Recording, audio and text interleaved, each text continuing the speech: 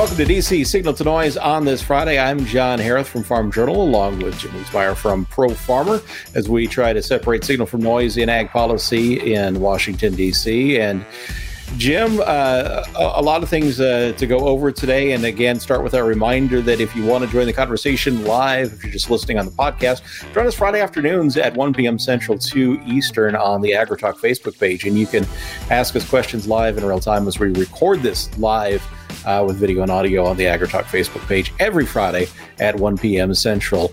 You want to start with Tom Vilsack's speech? He just got done talking at Commodity Classic at their virtual edition of it. Let's start there. And Jim, really no new ground, but a couple of small observations in that. First, I'll let you start and what you noticed in the speech today.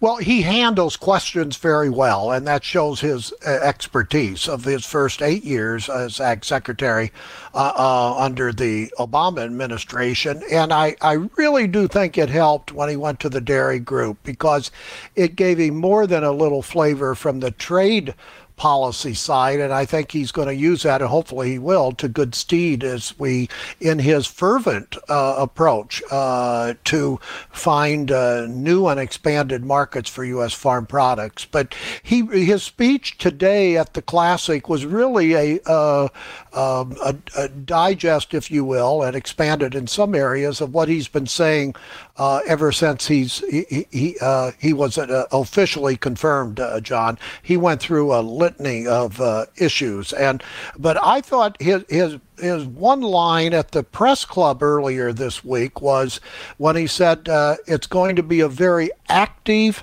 and proactive USDA, and that's what we're going to see. They're not going to be timid. We're going to go through a number of areas, and you may want to step me through some of them if you want. Yeah. Let's do it. And first, a couple of observations I had on it. One, you're right. It was we saw an amalgamation today of his comments at his confirmation hearing, his comments at the National Farmers Union earlier this week, his comments at his first press conference. Those were all kind of brought together, a little more polished, yes, but really a collection of those earlier thoughts that he'd had.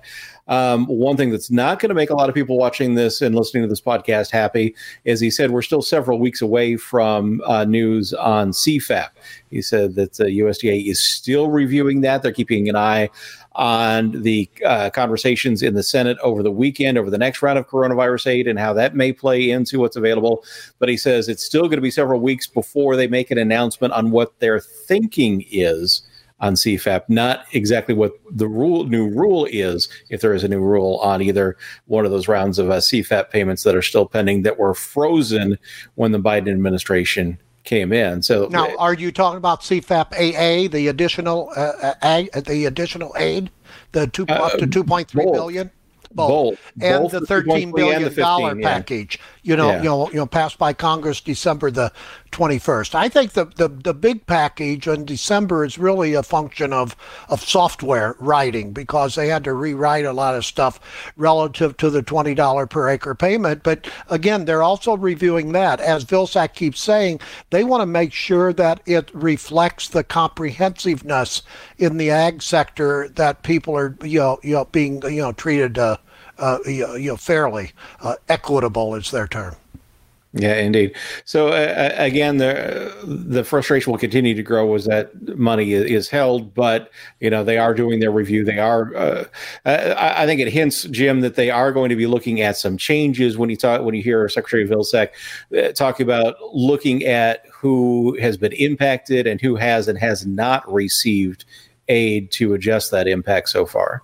Yes, because in some of these interviews, he had the statistics down relative to black farmers, that what was the average payment under CFAP versus other farmers. Now, I don't know whether this time they're going to deal with that, but he's got a lot of statistics at arm's length. Yeah, so leads you to believe that he is at least considering some changes to address those things. The other thing I noticed in the speech today is everyone expected there to be a big focus on carbon and climate in this speech. And on the face of it, there wasn't. He came out of the gate saying, first of all, we need to address COVID, and we're update on where they stand with the CFAP money. But then immediately went into telling about how in their numbers, 89% of farmers, what was the figure? I should have pulled it up so I have it exactly. But essentially, the bulk of farmer income comes off farm, and so that his priority is developing markets. And he went into that in talking about foreign markets and foreign trade. He got into that, but then used that to get into the notion of opening up carbon markets and climate mitigation markets as a new revenue opportunity for farmers. And I thought that was, from a PR standpoint, that's an interesting way of getting at that without getting away from this notion that USDA is all about carbon and climate right now. Yeah. And saying that, no, we're really focused on the economics for farmers, but one of the ways we can address that is through carbon and climate. Yeah, that's selling the program, right? That's beginning to sell what they may be doing. On his numbers, I would want to look, and because I know we've written these stories before. I think you said the bulk of the income, so I'm going to have to double check that. But I would want to follow up, two ways, by size of farmers. On that, I think that the larger you go, the more you rely totally. If not on the farm income. But a follow-up question would be, to a significant degree, a spouse, either he or she, works off farm because to get medical assistance, insurance, if you will. I think that's one of the key reasons why you have that off-farm income. Right. And another thing that plays into this discussion, we've talked about this before, is quite frankly, when you and I are talking agriculture on this show, for the most part, we are talking about the 20% that produces 80% of the food. When Tom Vilsack is talking about that, he is talking about that whole 100%, which includes the 80%, which are much smaller farmers. And so that changes the makeup from what the farmer that you and I typically deal with. Absolutely, there's no doubt in my mind. And as I keep on saying, his first year of his 8 years under Obama, he focused on that 80-20. Then he got some pushback on that from the production agriculture groups, farmers, etc., and even lawmakers, and he changed, and was a very good ag secretary for the vast majority of his time under the Obama administration. Now it looks to me like he's reverting back to that 80-20. And I'm not putting a judgment on that. That's where they can expand their impact the most, in the rural countryside, and he believes that. Yeah, although I was surprised that the speech today didn't reflect as much of that as I expected it to. Obviously, those numbers that he talked about at the start are impacted by taking in that whole 100%, including the 80% that only produces 20% of the crop. But the rest of it, I mean, he talked a lot about global markets and opening up the global marketplace for U.S. agriculture, which is an issue that addresses mostly that 20%. It does, and trade. What's the line? Rising boat raises all tides, or vice versa. But you need the trade because a significant margin of profitable years, when farmers are profitable, comes when you have good trade years, good export years. I know that's in the meat sector for sure, and we're seeing that in the hog market, the beef market now, dairy. I know they've been a phenomenal increase in certain products on the export side. And as I said, Vilsack learned that front and center, with his farmer job in the dairy industry. So he knows that in order to keep growing that farm income, that you don't have to have as many income transfer payments. You have to expand the marketplace, and that's where he's going for big time. Well, exactly, and he knows that the appetite for ad hoc payments is gone after the 4 years of the Trump administration between MFP and CFAP. So his only other real option, well, as two, one is to make sure that the marketplace provides that income, and two, exploring these options of using CCC money or other funding to provide some sort of carbon payments. Yeah, and he went into this time more than he has been. The one, I think, big difference I've seen is he expanded on the U.S.-China trade relationship and said, really, it's a complex one, which is true, and that he didn't say the word nervousness, but things could happen that would not be positive for U.S. agriculture. And he basically said he wants a seat at the table when some of these issues are discussed to tell about the impact on the U.S. Ag sector. But that's another reason why not to put all your eggs in the China basket. And he really explored that, I think, in answer to a question. But I'll give him credit for that. Yeah, he did, and obviously got into the notion that China needs us right now, and that's why they are continuing to buy, but that may or may not be the case down the road. Anything else that stuck out to you in the speech today? He didn't go so much on his nutrition security in this speech as he has hardly at all in others. No, that was interesting. It could be the audience again. It could be the type of audience. He's a lot in that regard. He fits his speeches to the audience. Like now, this goes way back. Former USDA Secretary Earl Butz. I saw him just channel perfectly, depending which group he was talking to. And in fact, I was a beat reporter back in many decades ago in those days, in which he had a different speech that he was talking about and realized it wasn't the same group, and he flipped almost mid-sentence, John. I think Vilsack is probably the only other ag secretary in my career who could do that. It has been a long, long time since anyone has lifted up Earl Butz as a positive example of public speaking. Yeah, he was a good public speaking. Let me tell you, you didn't get much copy from him, but you laughed all the way through the speech. I'll tell you that. Indeed.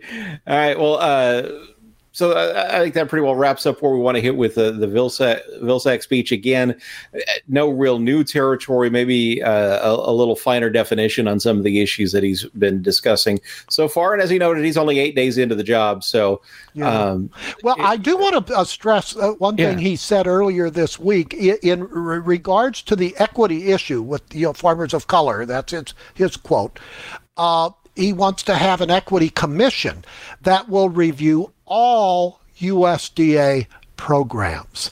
That's a pretty big umbrella there. Now, more than a few farmers and ranchers, especially the crop producers, emailed me and crop insurance agents asking, does that include crop insurance? And I told them my checks with the USDA people say yes. That doesn't mean they're going to have major changes, but they're going to look at, some of those, subsidy payments in the world of crop insurance. That's not saying farmers write big checks. They write huge checks for crop insurance, but there's one to watch out for in the months ahead, John, that equity commission to look at the issues, the collective issues relative to the discrimination under certain ethnic classes.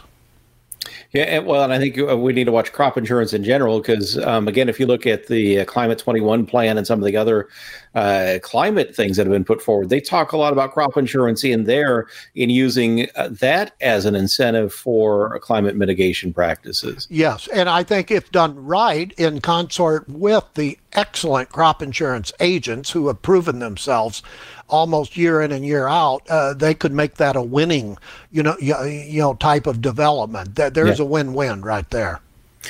Yeah, again, if it is using carrot rather than stick, it definitely could be a very big win for climate mitigation programs and processes under USDA, which is something else I want to bring up in the context of this, in that we keep hearing USDA and the White House say that they want input from farmers in this process. They also say that they're moving forward very quickly in the process. That 30-day window that they talked about to get feedback. we've got no formal process for feedback in this. I mean, I know some of the USDA leadership has been talking with commodity groups and others. I don't know how extensive those talks have been so far, but it seems surprising to me that there's been all of this talk about wanting feedback, but no way for anyone to formally give feedback in what USDA is looking at in carbon and climate mitigation.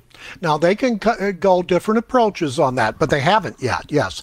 Now, in the past, Vilsack, not totally, but he's called in various farm groups to sound them out because they have the farmer and rancher membership.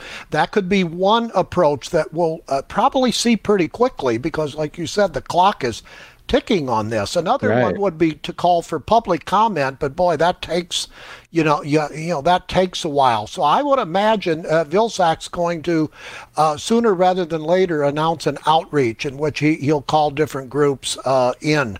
Once he's physically in at the USDA headquarters.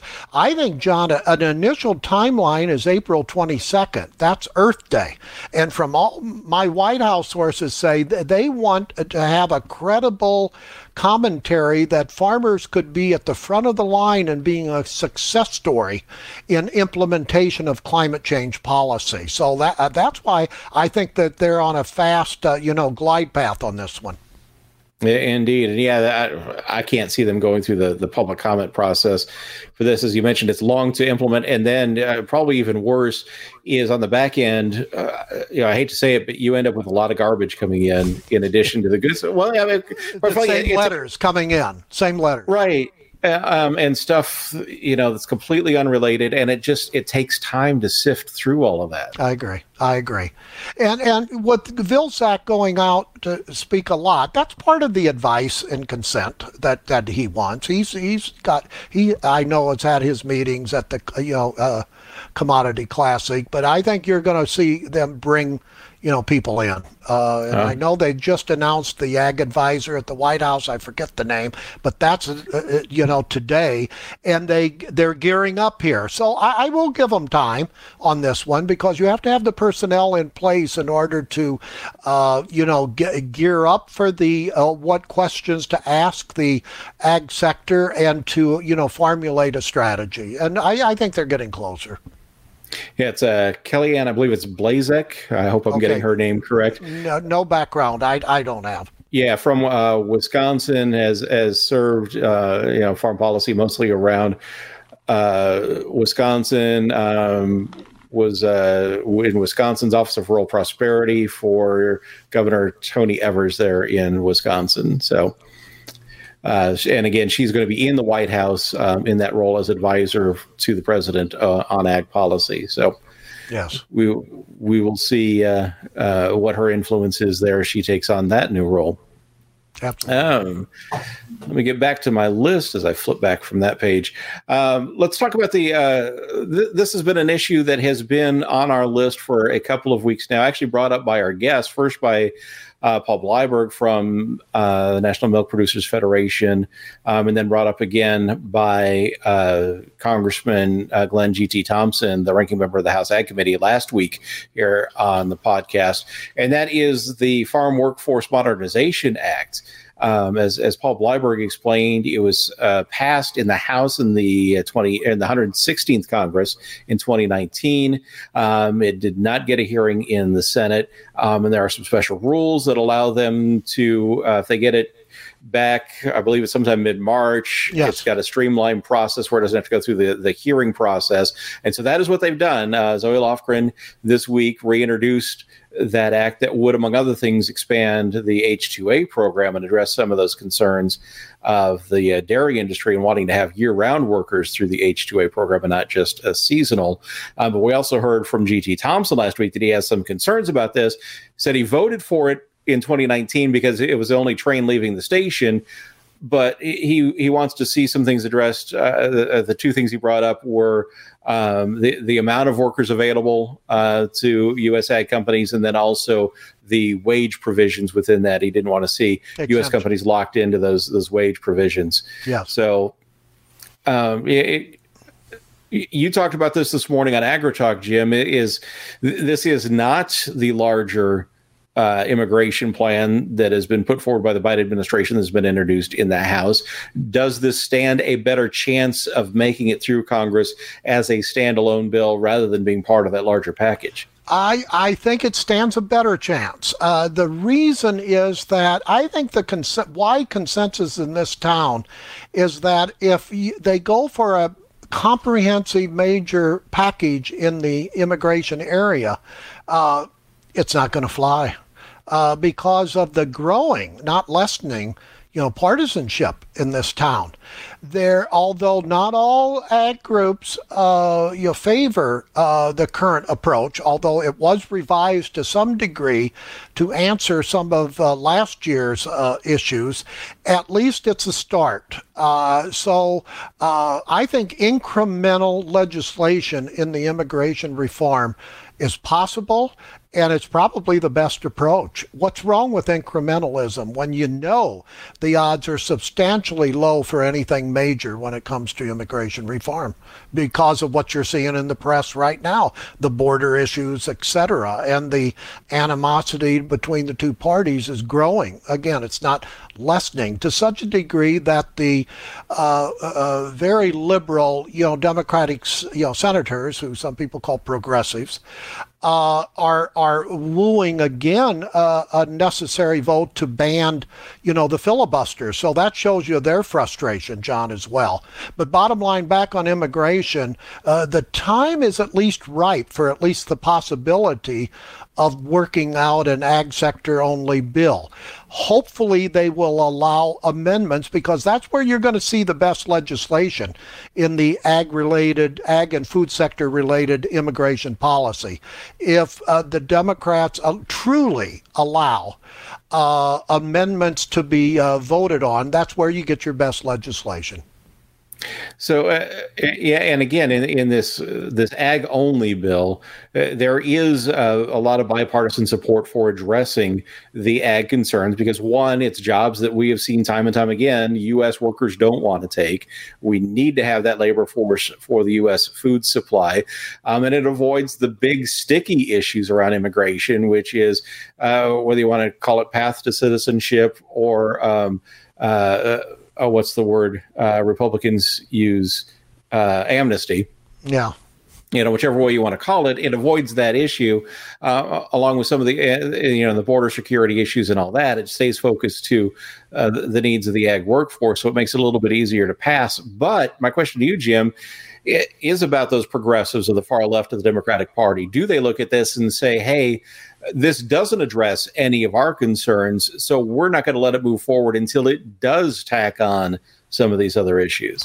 This is why you need a bipartisan approach, because you may not get the far left, but you'll get a number of Republicans from farm states and elsewhere. See, so this is, I think, opens up the odds that you're going to get more votes, not less.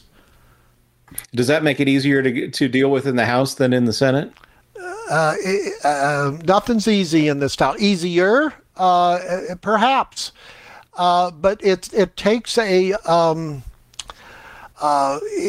different approach than the Democratic leadership in the House is initially signaling in their power structure right now, because we've gone from political correctness to ideological correctness, to be blunt.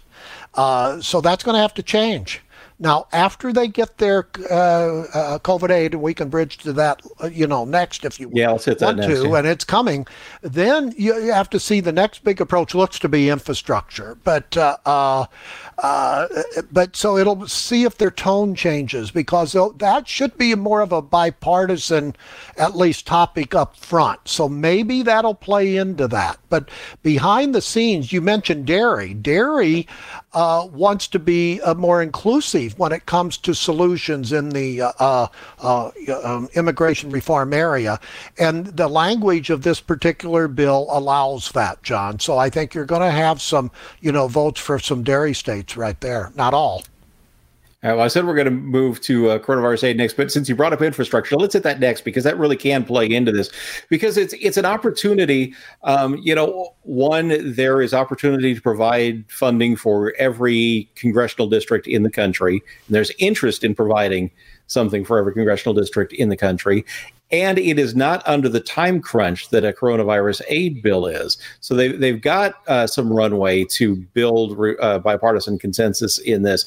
Is that the next step? Is that where we head? And is that the first step in trying to bring together the parties in some of these other issues that you just talked about? Could well be, and that could be merged eventually into climate change, legislation, because portions of transportation goes into climate change. Building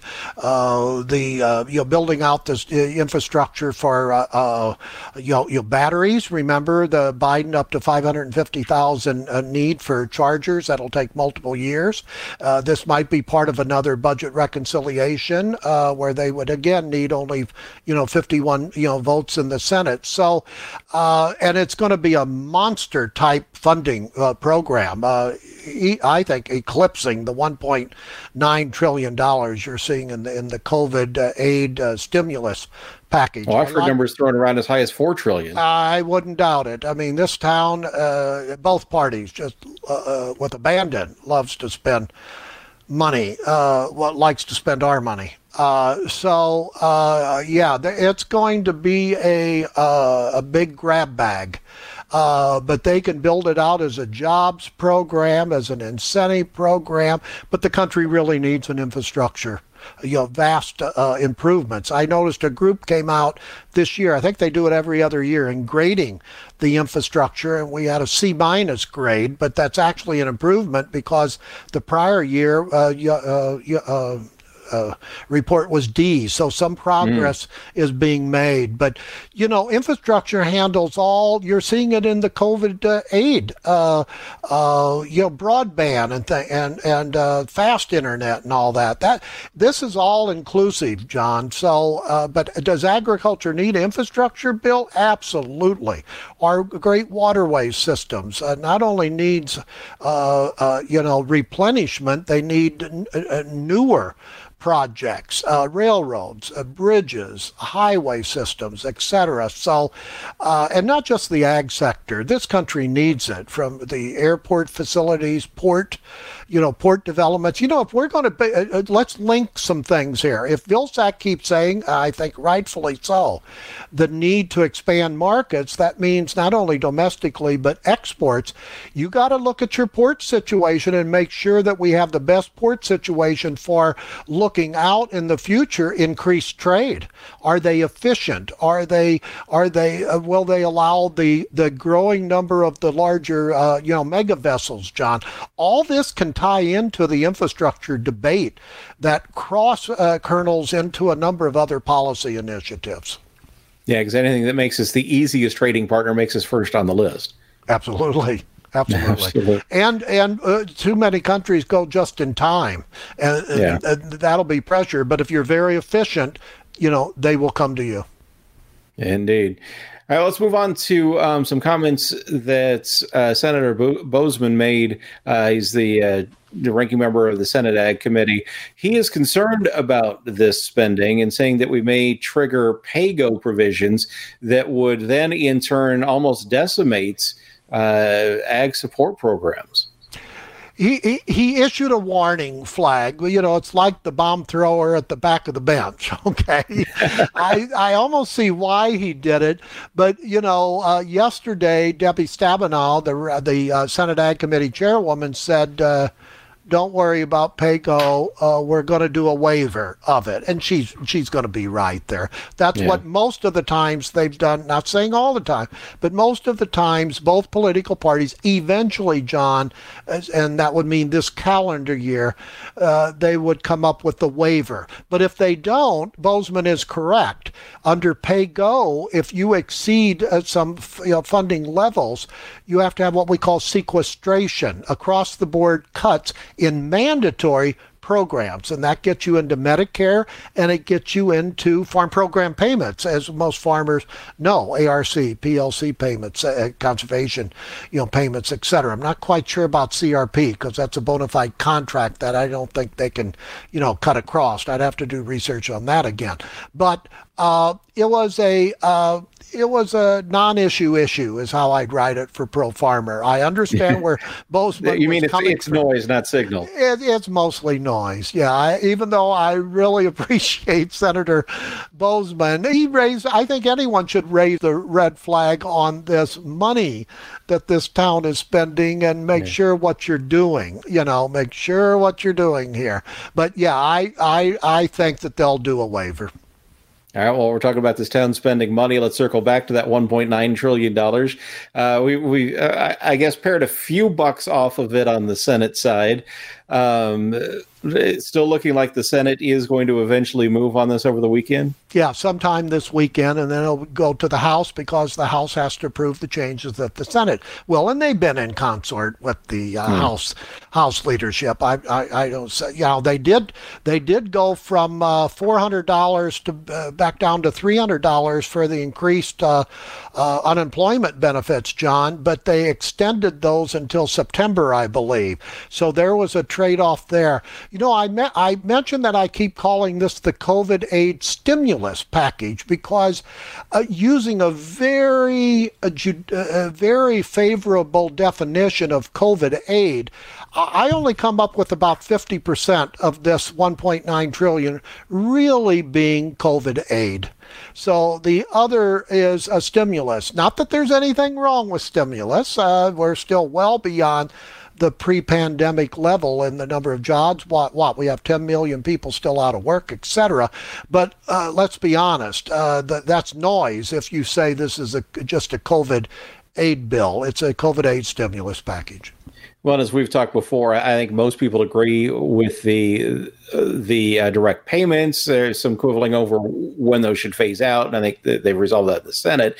Obviously, there's support for the money going to medical facilities, et cetera, money to get out the vaccine shots, all that kind of stuff. It's the things like the bridges and tunnels and capital projects that seem to be better suited for an infrastructure plan than a COVID plan that raised people's ire. Yes, and they deleted most of those. Oh, they did. Okay. Yes, they deleted that bridge, that tunnel, or whatever. And then the bridge from the New York to Canada, etc. Yeah, that's deleted. And they also modified to put stipulations on the up to $350 billion in state and local aid. And I think that is going to attract a number of wary centrists in the Democratic Party. So I'm up in my odds that the votes are there. It's just a matter of time now. Yeah, it's just when Senator Wyden finishes his stall tactics. Yes, in the Senate. All right, or Johnson. So Johnson. Or Johnson. Johnson. Yes. Johnson. I mean, yes. Sorry. Got the wrong side of the aisle, even.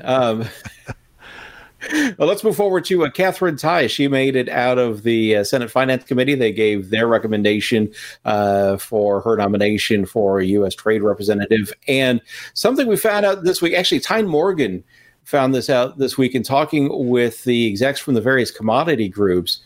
Katherine Tai knows agriculture. I mean, and not just casually, to the point where she was talking to Tales of ARC and PLC. Yeah.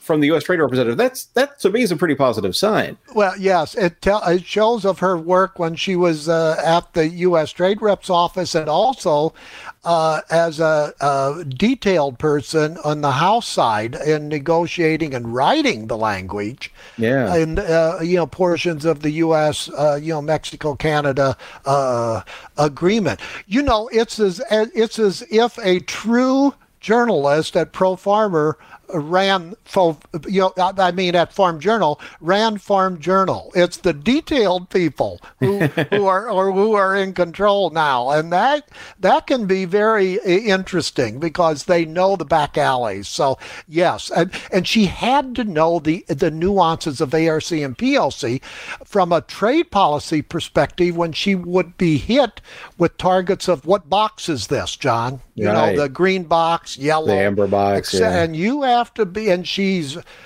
extremely good of the Byzantine language of not only trade policy but the linkages of therein when you go outside, when you do not meet your trade policy compliance that you agreed to. So yeah, she can get into a ditch, if you will.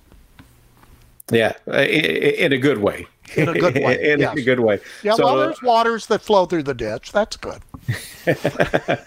So we'll be looking for her hopefully very soon. She will not have a problem. Yeah, she will not have a problem. No. But we also think that Michael Regan would have a problem, but he's still sitting there waiting for a vote. Yeah, I'm going to have to look into that. It might be, well, they have been busy on the Senate floor this week.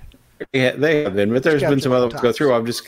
It's curious that they haven't taken up his nomination yet, because he, made out a committee quite some time ago. So it'll be interesting to see when the Senate starts to get caught up on some of these nominations. When we usually start talking about a delay or something, that's when they're going to, put him on the floor for a vote. So yeah, exactly. I would just guess from hunch, it may be next week if they're in. If they're in. You got some updates on Farm Service Agency. There have been some concerns expressed about how FSA is going to handle sign-ups because of COVID restrictions.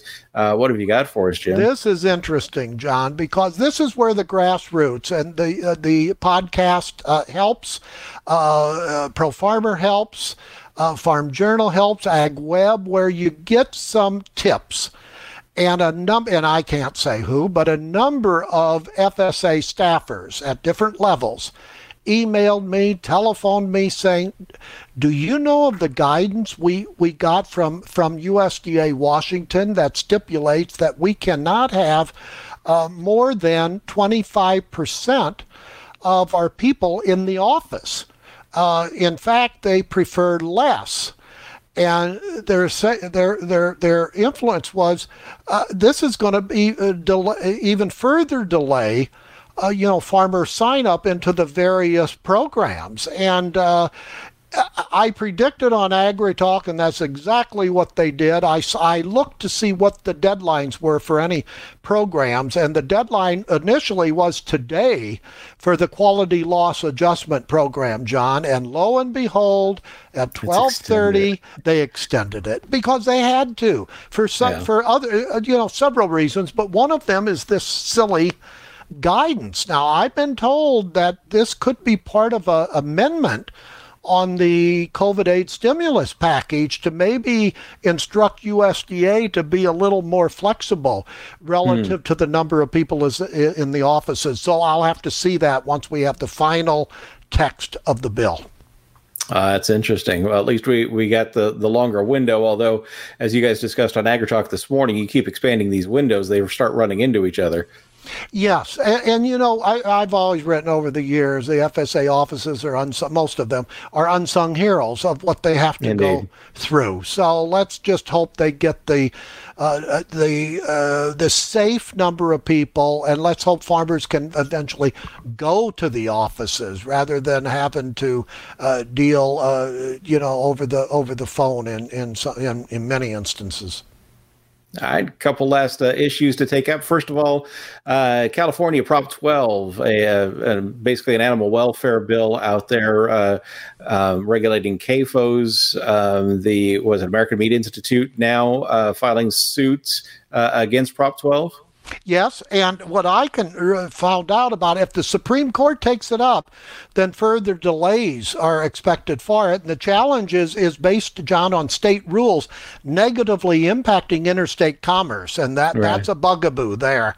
And I was told the focus is on December 31st this year when the restrictions on sows go into effect.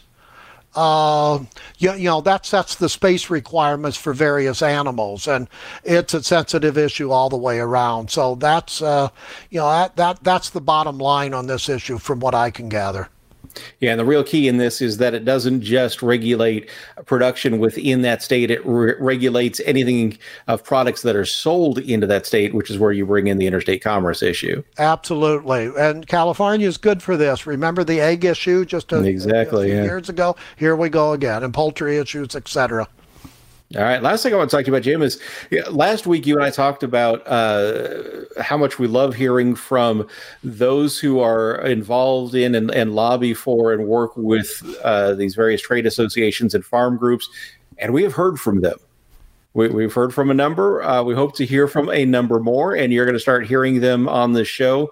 But I just want to say thank you to everybody who reached out to us in the past week, and encourage anyone else who, A, has tips for us, and B, just wants to come on and talk policy with us, to reach out at signaltonoise@farmjournal.com and let us know. Again, that's signal to noise, all spelled out, at farmjournal.com. Absolutely. And I'm going to get someone lined up in the future from CURB, the crop insurance lobby group, because they do a stupendous job, and I want them to articulate some of the current and longer term issues in that industry, since it's such a important risk management vehicle for farmers and ranchers. So I'll guarantee you someone for CURB. But yeah, any other industry, rice, sugar, etc. I know a lot of people in the sugar industry, and I know they'll come on. And I like this because it's a good way, John, as you know, the value of a podcast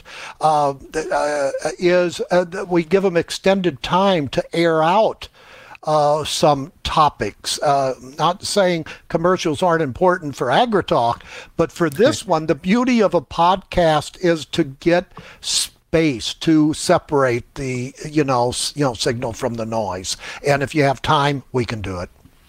Yeah, indeed. We've got no time limit other than the listeners' interest. So, yes, and we have to keep that interest. Yeah. Yes, we do have to keep that interest. So hopefully we don't abuse that too badly, folks out there. But yeah, and in fact, we're going to look at also having a special edition focused on these immigration issues with some of those ag lobbyists as well. So look for that down the road. Yes. All right, Jim, where are you looking for signal this week? Well, the signal I'm looking at is tomorrow. I get my second dose of the vaccine. Oh, and I'm signed up for my first, finally. Okay, which one? Pfizer, Moderna? I believe it was Pfizer, yeah. Pfizer, yeah. I got Pfizer. And I'll wait for the 2 days to come in, because most people say they do feel the effects of the second one. But the reason why I'm excited is I go out, I think 10 days after that, and go to Arizona for an ag industry meeting in Tucson, Arizona. And I'm just really waiting. Of course, I'll be prudent with the mask and all that other stuff. But you can feel the momentum changing, yes. John. You can see it reflected in the marketplace. That the economy is going to second quarter. I think we could have herd immunity as soon as June now, though some people in this town are saying. Let's hope that's the case, Although I was on a consultant call this morning saying, a so-called expert saying he thinks that eventually we're going to have a booster shot every 6 months or so on this. I don't know the accuracy of that, but that's what I heard, today. But I want to be positive that I really think we've turned a huge corner in this with the vaccines now flowing out there, and more people wanting to take it, not all, and that the statistics are beginning to show that we could get to herd immunity sooner than some of the July, August, September forecast of previously, just a month or so ago. And that's good news, because once it gets us back out there having on-site meetings where you get the networking involved and face-to-face and Q&As and things like that, that's all for the better. I think we've crossed the corner now. Indeed, the optimism is palpable right now. I think the CDC is a little bit concerned that optimism doesn't get ahead of the reality on the ground. Let's hope it doesn't, but you can sense it out there. And in fact, in talking with our folks from that handle the pork industry, Jennifer Scheich there, the pork demand from restaurants is spiking upwards faster than they anticipated. Which is driving a little bit of a price drive as well. So that's another optimistic sign that the economy is getting ready to get rolling back, built on this optimism around finally getting out of the COVID lockdown, which will be it'll be a year next week. Absolutely. I've lost not the amount of pounds that I want to, but I have lost. But I can't wait to go to a series of my favorite restaurants and have those big pork chops and those steak dinners. Sorry, but it's coming. Indeed, it is coming. Hey, Jim, great talking with you this week. We'll come back and do it again right here next Friday. Okay, on DC Signal to Noise.